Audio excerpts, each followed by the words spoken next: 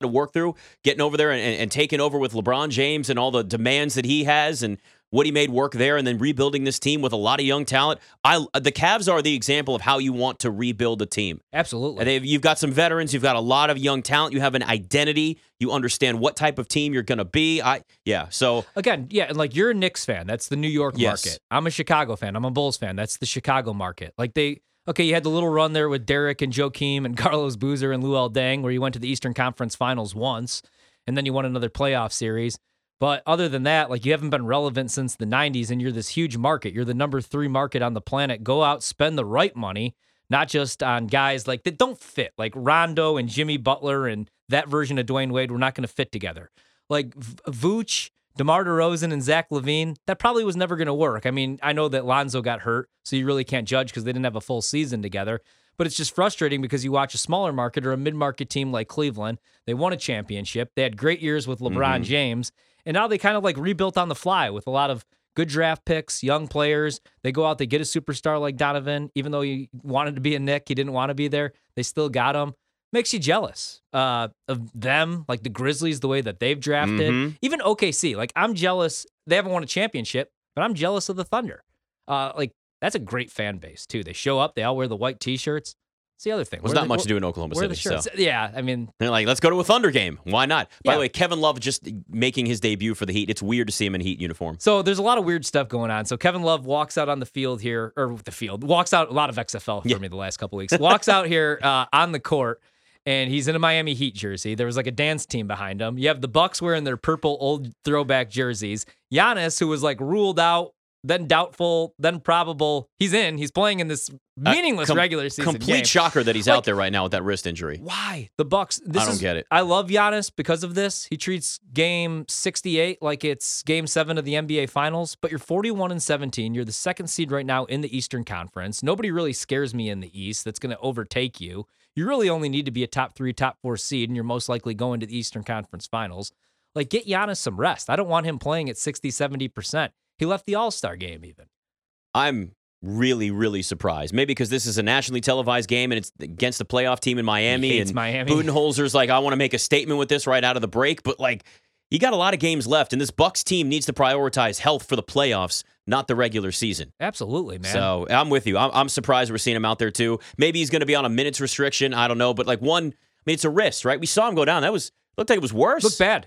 Like, I thought he broke it at first. Like if they don't have Giannis, that's it. Your season's done. And the other thing is, man, like Chris Middleton, he's out there tonight, but he's on a minutes restriction. He's playing 20 minutes a game. He's only giving you 13 points, 3 rebounds, 3 assists this year. Drew Holiday's been excellent. He was an all-star, and you're getting the most out of Brook Lopez. But like the second half here, or post All-Star break, you want to get these guys some rest because we saw this last year in the playoffs. I mean, they took Boston to the limit even without Chris Middleton, and they were just gassed. They were just burned out. But I would want Giannis sitting. Now watch, he'll drop 52 points. And that's, of course, 17 rebounds, have 3 big I didn't have a side shots. on this, luckily. Though I was hoping for more from Drew Holiday. I took the over on his points and assists because I thought, well, he's going to have to do more, more touches, just more responsibility with Giannis out. So hopefully Giannis will still be limited in this, but I don't know. We'll see. And the other thing, so Middleton was actually listed in the starting lineup, but he's not out there. So that's the other thing I'm looking at here. See, this is the problem. You need to know what's going on because it really affects this game. So the Bucks tonight started Drew Holiday, Grayson Allen, Javon Carter, Giannis, and Brook Lopez. And they don't have Chris Middleton listed on the injury report. He is still on a minutes restriction. I'm wondering if they're bringing him off the bench. They must be bringing him off the bench. Something weird's going on because he wasn't even labeled out. That last game before the All-Star break, they labeled him out like 25, 30 minutes before tip. And I didn't have anything in the game, so it didn't really matter. I'm a little worried about his health. Like if you have a Bucks ticket, I'd really worry about his health. Middleton has been in and out of the lineup so much this year. Yeah, they're going to need him, though. Yes, they will. We saw that last year. Boston just has too much depth. Yep. They're going to need his defense. They're going to need another scoring threat, somebody to knock down shots, because that's clearly not Carter or Grayson Allen. I do like Carter. If the Bucks aren't at full strength, they are not beating the Celtics. No. It's not happening. No. They have to get this team rested and ready to go. So. I don't think they're beating the Celtics at full strength, but I think their best chances. They definitely don't have a shot if Chris Middleton's not out there, too. No, absolutely not. But at this point, even if he's out there, how healthy is he going to be? So that's one of the dilemmas with them. Look, we had a lot of movement from the trade deadline and then the buyout market. You got Russell Westbrook now going to the Clippers, where apparently it wasn't really something the team wanted, and then Paul George had to kind of, ease management and be like, come on. Look at what he did back in the day, back with me when I played in the Thunder, and they're like, yeah, but he's not the same player anymore. I think this is going to be a disaster. If they need to limit his role to being something very specific, where he's coming off the bench, where he's not playing late in the fourth quarter, where he's not put in a situation where there's major responsibility, you have to have a contained role for Russell Westbrook. I mean, you got to think about this. This team brought him, it's not just for the regular season, right? It's for the playoffs. The Clippers are healthy now, and they have championship aspirations.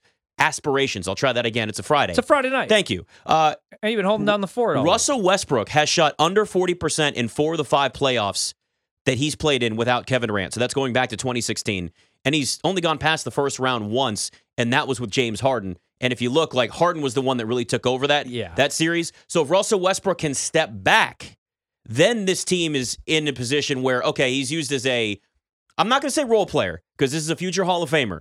But where he is now in his career, he needs to be somebody that understands you come off the bench, you're a spark plug that's going to get you some buckets, make some plays, play some defense, bring some intensity, get to the rim, just bring that energy with the second unit. That's as much as it should be. And if they're getting him out there with Kawhi and Paul George, that's going to ruin any chemistry that, by the way, they're still trying to build because they barely played together since they came over here with all the injuries. When people were praising this move, oh, this is so great for the Clippers. I'm like, what have people been watching the last few years? The Lakers instantly got better just getting rid of Russell Westbrook. Yeah. No, seriously. And it's like, that's why I wanted them to get a Mike Conley, somebody that could just kind of like run the offense, hit some big shots. He would have been Fred perfect. VanVleet. Fred VanVleet would have been perfect. But obviously, Toronto didn't want to deal him, which made sense. They didn't get the package that they wanted. I'm with you because he's the problem with him, and I love Russ. Like, he's exciting, he's fun. I love him on a bad team because he'll give you a triple-double. He could pad his stats.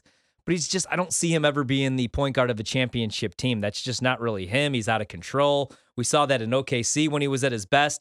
And that's the other thing. Like, this isn't 24, 25-year-old Russ in his prime. Yep. This is like the end of the road for Russ, and he's still a solid player. I wouldn't hate him if he was going to be the 10th or 11th man, but man, I've been following this story because I have the 6th man of the year ticket for Malcolm Brogdon plus 550, and I was scared about Russ. Change of scenery. Now he's going to a team that's relevant. They're going to be in the playoff picture, probably a top 4 seed.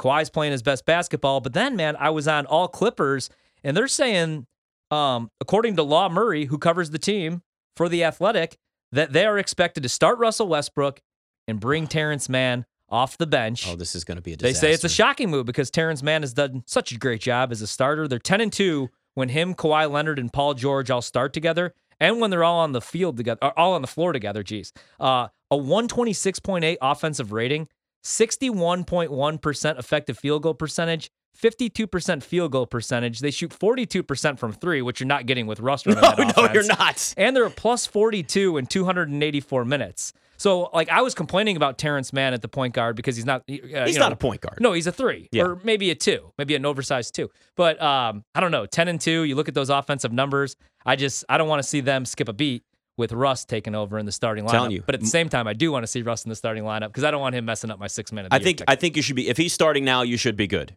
You're going to be in a very comfortable spot now, unless Norman Powell actually. And that's who scares me. Like, it's not even Russ on the Clippers. He's at plus 375 right now. Yeah, he's averaging way like behind Malcolm Brogdon, but and the Clippers have had some good 6 men over the years. Like, you've had a lot of. I mean, Lou Williams has won it there.